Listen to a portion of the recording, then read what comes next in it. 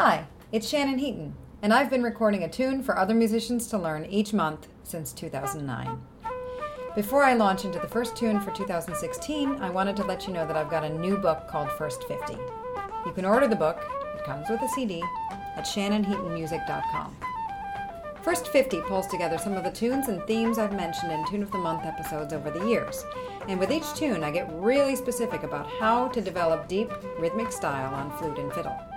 Guess what? It's not by working on complicated tunes or by incorporating much ornamentation. Do yourself a favor. Order your own copy and one for a friend. Hard copy, download, just do it. I'll keep putting out free tunes each month, and you keep learning them. And with First 50 in hand, you'll have yet another tool for developing your fine rhythmic style with reels, jigs, hornpipes, and polkas, like this month's tune.